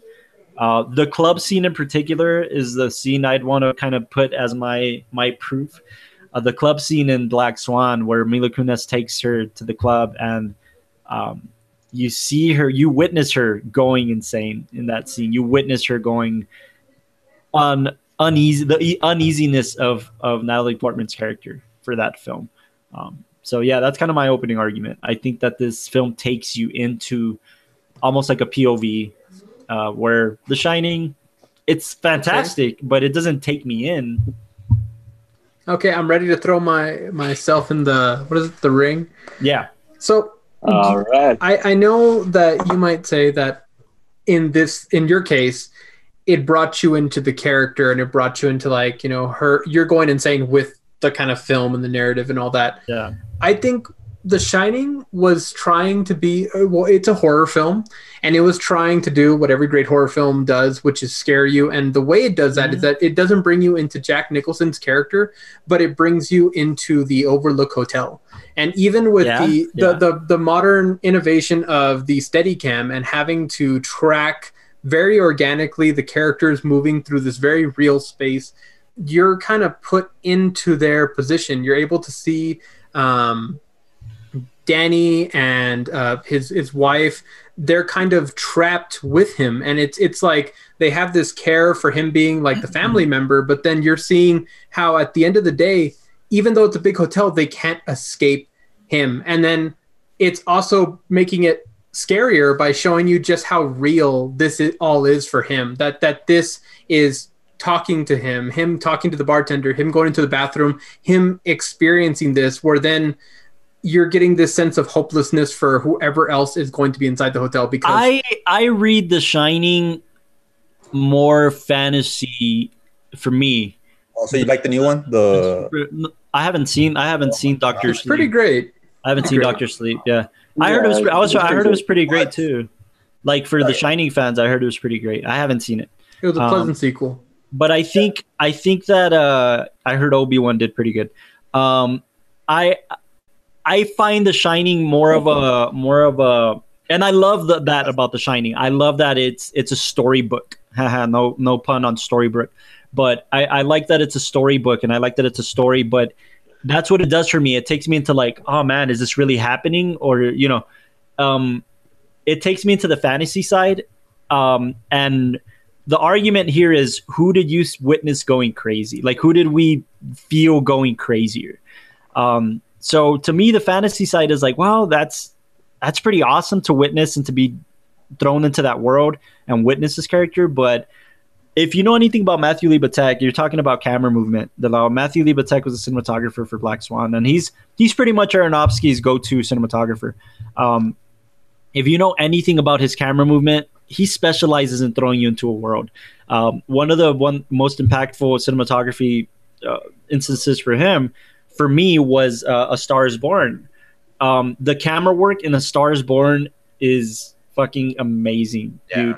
And Libatek you give all the credit to him. I mean, he worked with F. Gary Gray on Straight Outta Compton. He did a bunch of stuff, but Libatek's work alone, like, you really do see Libatek's camera work throw you into this world. I mean, make you a part of this world. I don't know that The Shining did that. But even when we talk about Kubrick, and we've talked about it before with 2001: Space Odyssey, and we're talking about it with The Shining, it's defining that ability in cinema. It's that innovation of using the camera in that way. Kubrick did that for me in Full Metal Jacket. He didn't do that for me in The Shining. He did that for me in Full Metal Jacket. I was thrown into that world more. I was a private in that army. I got to witness, but you're measuring the success by how much this is making you a part of that, and I'm measuring it by how effectively it was able to show you the bleakness of the scenario of Danny and his mother, and how they're just trapped within this world that I hate to use this argument, but his mother is, and Stephen King has said this many times. I hate to use this argument, but she's just used as a scream queen, and we don't really get to see what she's used as the scream queen for this horror picture. We're not going through the journey with her. We're not going through the journey with her. She's the denial. My bad. I'm away. I'm out. Now that her husband is going crazy. Let me put it to you this way. When it comes to the psychological aspect of it, Natalie Portman's character as a female character has depth and layers, and has. Well, that's because she's the main character. Has a journey, yeah, but not just her. Even Mila Kunis's character, who's a supporting character, and the villain, has depth and layers, and they're strong women and strong characters. And in The Shining, she's not a strong woman by any means. By any argument, and it's such a well-paced film, though. I mean, it's something that you can already see there being this initial tension with Jack's character that even before coming here, there's something that's not fully resolved about him, making him vulnerable to everything that's going to happen, sequentially later, or just sequentially later. But then it builds on that. Even the little details of Kubrick wanting to use red as a primary color, that the more it's introduced, the more Jack's being covered and enveloped by this kind of madness. I'm gonna play devil's advocate and argue that because of what we know of Jack Nicholson and his acting abilities and the roles he's played behind the scenes for that, you kind of go into this movie thinking he's crazy to begin with. Yeah. So you don't see a progression of craziness, and that's not Kubrick's fault. That's casting Jack Nicholson's fault. Yeah, exactly. So I think that's one of the reasons why Stephen King hated the movie. Yeah. Oh, what? Yeah, Stephen King hated The Shining. Yeah, he hated The Shining. Gone on record to say that, dude. He hated The Shining for those two primary reasons, because the dynamic of Jack's character wasn't a progression, and number two, he hated that the wife, the mother, that she was a scream queen, that she didn't have in the book. She has more of a purpose. In the book, she has more of a stronger prerogative, like a stronger essence. But in the movie, she's just a scream queen, and Stephen King hated that. He hated the movie for that. And I love that in Ready Player One, it's the work that the creator hated. Yeah. So that's what it was. But I just think that casting Jack Nicholson, I went into the movie, but you can see, and it goes back to that whole idea of like red being the color to represent madness. You can see how the environment kind of trickles in and starts to permeate him throughout the entire I have to argue that, because we just saw a black and white film where it didn't need to show me any red to show me madness. But we had a film that used it used a film stock that doesn't recognize red to show red being a darker element within the characters. That used red. It just used it used red as for negative space, Okay, Yokomoto, help me out, man. What am I missing? I'm sorry, but no. You're a dick. Okay. You're not. The best thing of talking about progression. Perfection is one of the search for perfection is one of the things that can actually show you the progression of a character. Yeah, it's because of her. You see this innocence, the innocence of Natalie Portman in this, and she just wants to be the one true dancer. And then, although she gets the audition, she nails the part. She's still told, you know what, you're still not quite there. You're not good enough. So the fact that she is she's like, you know what, no. You're not going to tell me that. I got to do it. But she's still saying, no. And I think it's something that as artists, we can all relate to, because you're always wanting to be recognized for your work. But I think going back to The Shining, another aspect that plays into the film that makes it a horror and makes it a good horror is showing the repercussions that madness or letting something kind of go too far has on everybody else. It's Jack Nicholson's madness and his descent into that starts to create this unease within the hotel, within the family, and it's the fact that it's unchecked, and every time that the wife tries to check on him or tries to intervene, and she's powerless, or she decides to back away to prevent an argument, and lets that kind of madness grow, it gets to the point where then he just becomes this murderer who needs to go and correct the family. And I think showing not only the descent into madness, but the effect it has on everybody else and the fear that builds up from not being able to control it once it is there. I think that's what makes The Shining just an effective film at the very end, Yeah, okay. but we're talking about, using those elements, I'm sorry, Yokomoto, those elements as an effective way to tell a horror film. Tell a horror story. I'm saying that madness and the descent into horror. No, the descent into madness for a character, I think, can do more than just watching a film and it being like, oh, the person went crazy and the person died and that's it. Yeah, but there's more layers that can come out of that, which The Shining did. It played with the idea of madness coming out through the person, the way it kind of affects the rest of the family, the way it affects an environment. It played with these themes as opposed to it just being an isolated incident with a character. But much like one of your favorite films, or one of your favorite films of all time, much like Birdman, the interpretation of him jumping out the window is the exact almost like mirror of Black Swan and her jumping at the end. You know, it's this descent into madness where this is the only way I'm going to get my glory. And this is the only way I'm going to get my sanity, is by not existing and by making my mark on this stage that no one can ever take away. That's madness. The drum sequence from Whiplash, the ending sequence of Whiplash also resembles this, total giving into this insanity that the world has created for you. Yeah, that wants from you, and you just want to give everything to them, but but it's still not good enough. You're talking about, I think, a key element of like these films that have a character who descends into madness, like the Joker, like everybody else. That pinnacle moment when they just kind of give in to whatever that feeling is, and give in to this raw feeling that at all costs, whatever the objective is at that time needs to be done. And this film has that. It has the climax of Jack going in, having to murder family, having to correct them, and he's given in. He's done what every other film that has a person who descends into madness does. This is just something that it's not only dealing with him diving into madness and what this is going to do for his character as a father figure, as a writer, as somebody more than just like Jack the murderer.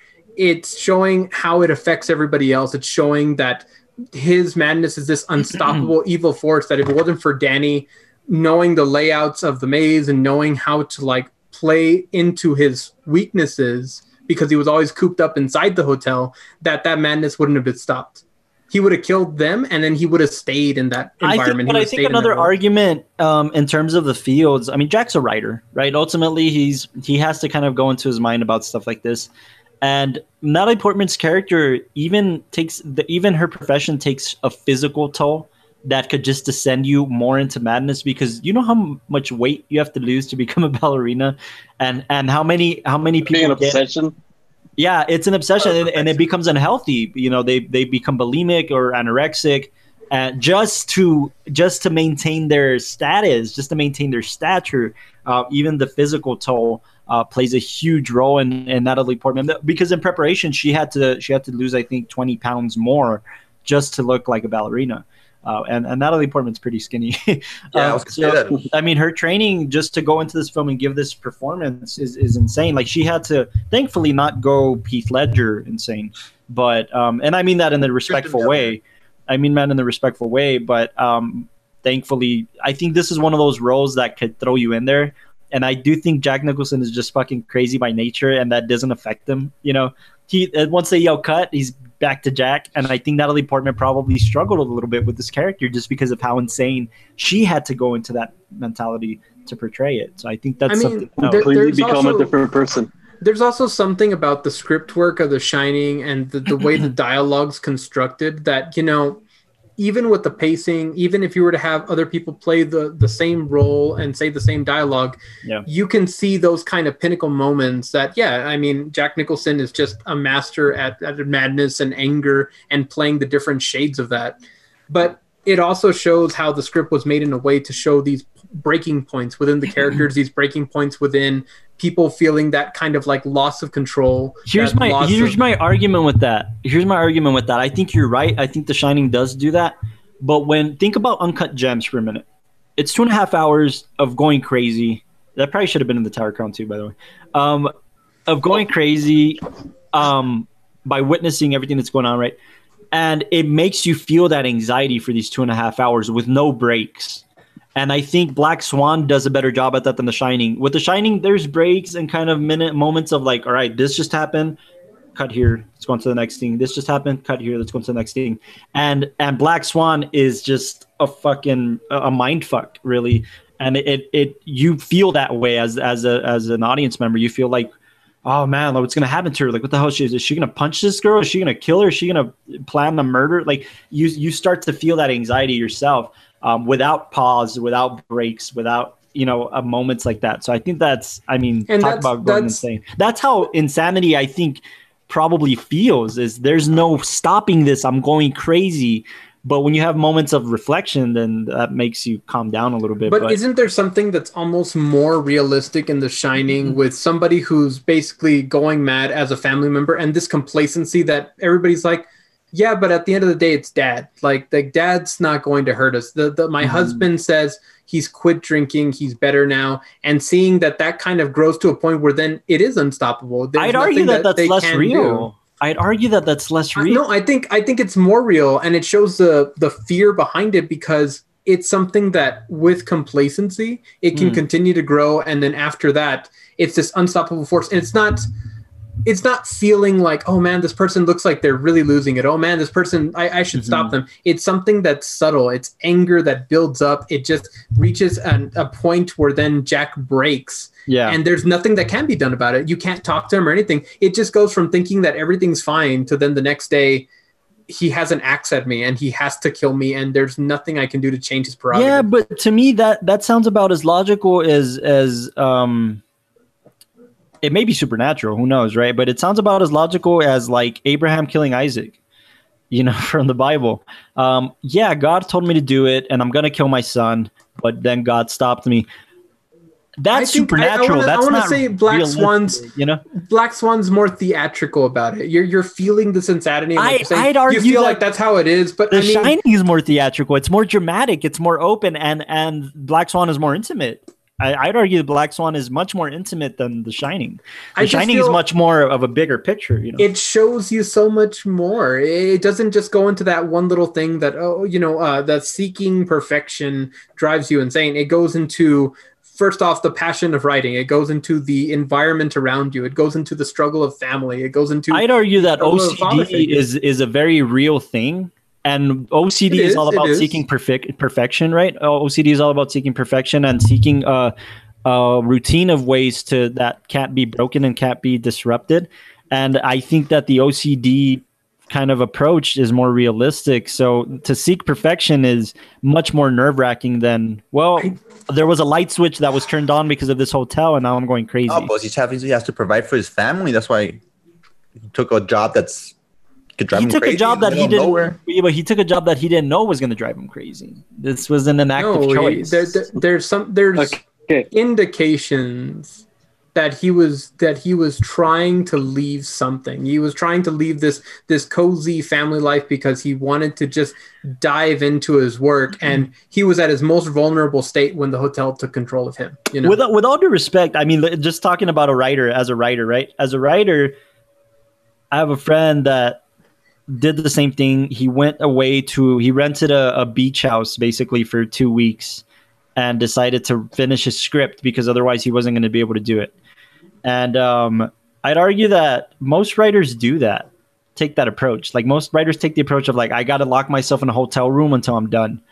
And I don't know if that's enough of a reason for me to like, he's going crazy, but that's my closing argument. I just think that The Shining didn't just play with the idea of him going mad. It played with the elements of how that affects others. It played in with the idea of it could happen because of your passions. It could happen because of the environment. It could happen because of the responsibilities. That it's not just an isolated thing. I think it allowed, if you wanted to, you could view it from all these different lenses I told you, and you could find plenty of justifications throughout the film on why that works, And that's my closing argument. That's my closing argument. All right. Okay, I'm just gonna do my last one, and then no, you can't. Castro, what the hell? You can do.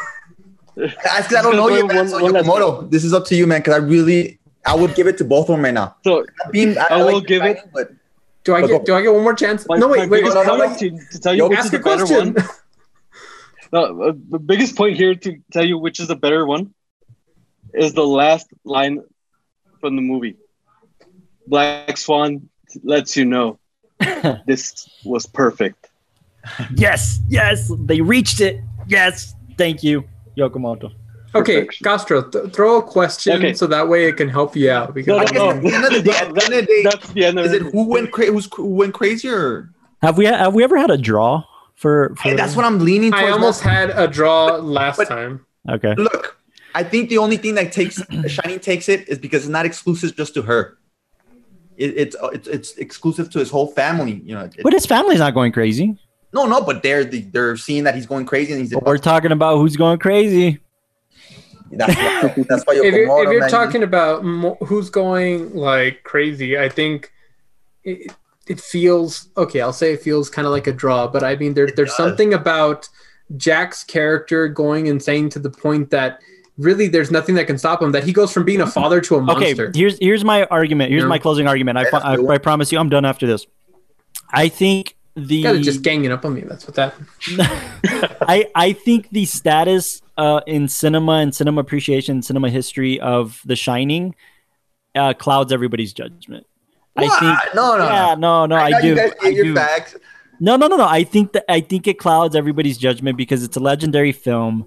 Just like when I was arguing against 2001. Yeah, I just like, when we were arguing against 2001, I think that the status maybe clouds the fact that, because it is a better movie. I'm not arguing that it's not a better movie. It is a better movie. I think that, Carlos. It is a better film. It's fundamental. It's something that if you wanted to, you could take one of those pieces, like the environment making you insane or your passion and all that, and then more films are able to play off of that later on. I just they could dive into any one of those elements, and it could work for the film. I just always judge that effect allow as an audience member how I'm feeling, how this film makes me feel. So if I can relate to the character and they make me feel exactly how the character's feeling, you've done your job for me. And I think there's different instances in film where they do that. In this particular film, I think we're arguing, if I were in the shoes of each character, I'd go crazier in Portman's position. Between perfection and isolation. Yeah. Yeah. Which one would drive you more mad? I just feel that if you look at The Shining, you could say, wow, that film made me feel uneasy, or it scared me, especially like the interpretations of audiences who first watch it. And then if you tackle any reason for why it made you feel that way, that you could find justifications for those different areas. The justification of isolation, family, his passion, and all that kind of stuff driving him insane. In the second one, they basically spell out why what happened, but without that one, if you watch just the first one and there's no other context around you, it also adds in that kind of fear of the unknown, and it makes it really effective at every time you try to. The sequel destroyed The Shining. It didn't destroy The Shining. It tried to give a name to the whole going insane thing. No, but when you're talking about a horror film, I think even Eric Sanchez, and Eric liked Dr. Sleep as a horror fan, he'd argue that he wanted Jack to just go insane because Jack's going insane. And there's no rhyme or reason to it. It's just what the hotel is causing. Yeah. And the sequel, from what I understand, justifies all these actions and justifies... It doesn't justify the actions. It just shows the power that once you're insane, you're trapped. Like, by the way, another Stephen King hit, by the way. Dr. Sleep, the book, was a big hit when it came out. And actually, Stephen King actually really liked it. And he really liked the film. The movie. Yeah. All right. I'm sorry, Castro. You gotta choose. Okay. Bro. Mine has naked ladies. Just saying that. Yeah, naked ladies. Black one has a lesbian scene. No. Yeah, we have a lesbian scene with two of the hottest actresses in Hollywood. Huh? And going down. Mine has one of the scariest naked women in Hollywood history. I love Russian women, dude. Okay. I love Russian women. Exactly. Mila Kunis, Russian. Austin, our God. Say anything to me, dude. By any chance, were you kind of like attuned of what the debate was going? Do you have an opinion? Because it appears that our moderators kind of like split between. Yeah, man. I came in with Shining. Most of us are, I think. Most of us are. And it just... What's up? Okay, do you have... Okay, just let me know. Send me a message or anything. And meanwhile, I'll put in the winner. Any closing arguments or anything like that? I think I've made my point. I think Carlos Harris sucks. I got the vote in. Do I win? And here it is. You ready, guys? Oh, you know what? Hold on. I already know. Next one. Yes. Not even that. Yes. Castro, what were you going to go with? I put a draw, man. You guys have a good point. Yeah, that's why I asked Austin. I couldn't pick The Shining because I like The Shining. But you had some good points for The Swan, and I would have to see The Swan again. That's why I'm like... I think, like, I feel that The Swan deserves the win. The Swan, yeah, not even Black Swan. The crappy remake. Yeah. With Betty White. Yeah, no, like... I feel like it works because when you look at a lot of Kubrick's films, it's not a lot of people say like, oh, it's the best thing of all time, but I feel like it did a really good job as being a fundamental film, like something that if you were to take inspiration from, you could find elements that work really well, and then take that and for The Shining. If you look at The Shining, you can find elements that work really well, and then as time progressed, technology progressed, it just got better, you know. True. But like with the remasters, you mean, or no, not with the remasters. I mean, like if you look at things like okay. Look, The Shining is gonna age well. The Shining will always age well. Black Swan's not gonna age well. What do you mean? Black Swan's gonna age perfectly. No, I was gonna say because in the end, because the story is still there. It's. I mean, it's one of Aronofsky's best. It's one of Aronofsky's best. In fact, I think it nominated. I do think it's his best. Well, it got Best Picture nomination. Yeah. Got the Best Actress. I mean, you know, like I'm particular because I like looking into like Steadicam work and the development of that kind of artistic tool, you could say, especially in filmmaking. And I just felt that when you look at what it did for The Shining and the way they were able to use that tool, and then the way they're able to use that tool now, especially with films like Birdman and I mean Black Swan and all that, you can see that the development just got so much. It's done so much for cinema that.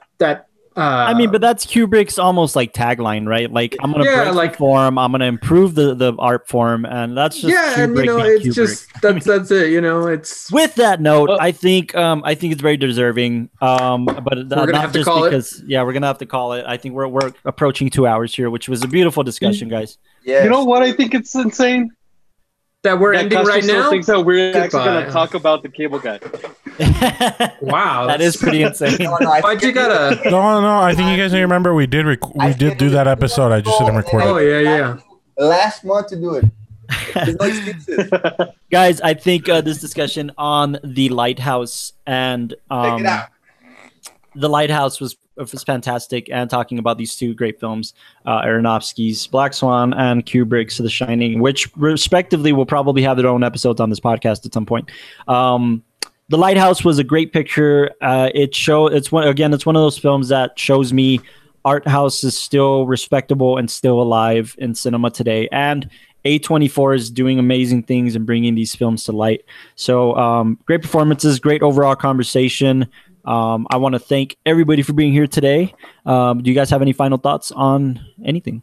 Don't kill seagulls and don't go outside. COVID's still very real. Yes. Yeah, that juju is so real, guys. So yeah, on that note, guys, please stay safe, wear a mask, stay indoors, and keep listening in. And we're trying to do as much content on the Watchtower podcast. So if you guys want to suggest a film to us, you guys want to come on and discuss a film that maybe we're not seeing or we're not paying attention to, please send us a message. Comment down here if you're on Facebook or YouTube, or send us a message about the Spotify, Apple Podcasts, Google Podcasts. Please keep sharing the podcast with your fellow cinema lovers. We thank you all for tuning in to the Watchtower podcast, and we'll see you next time.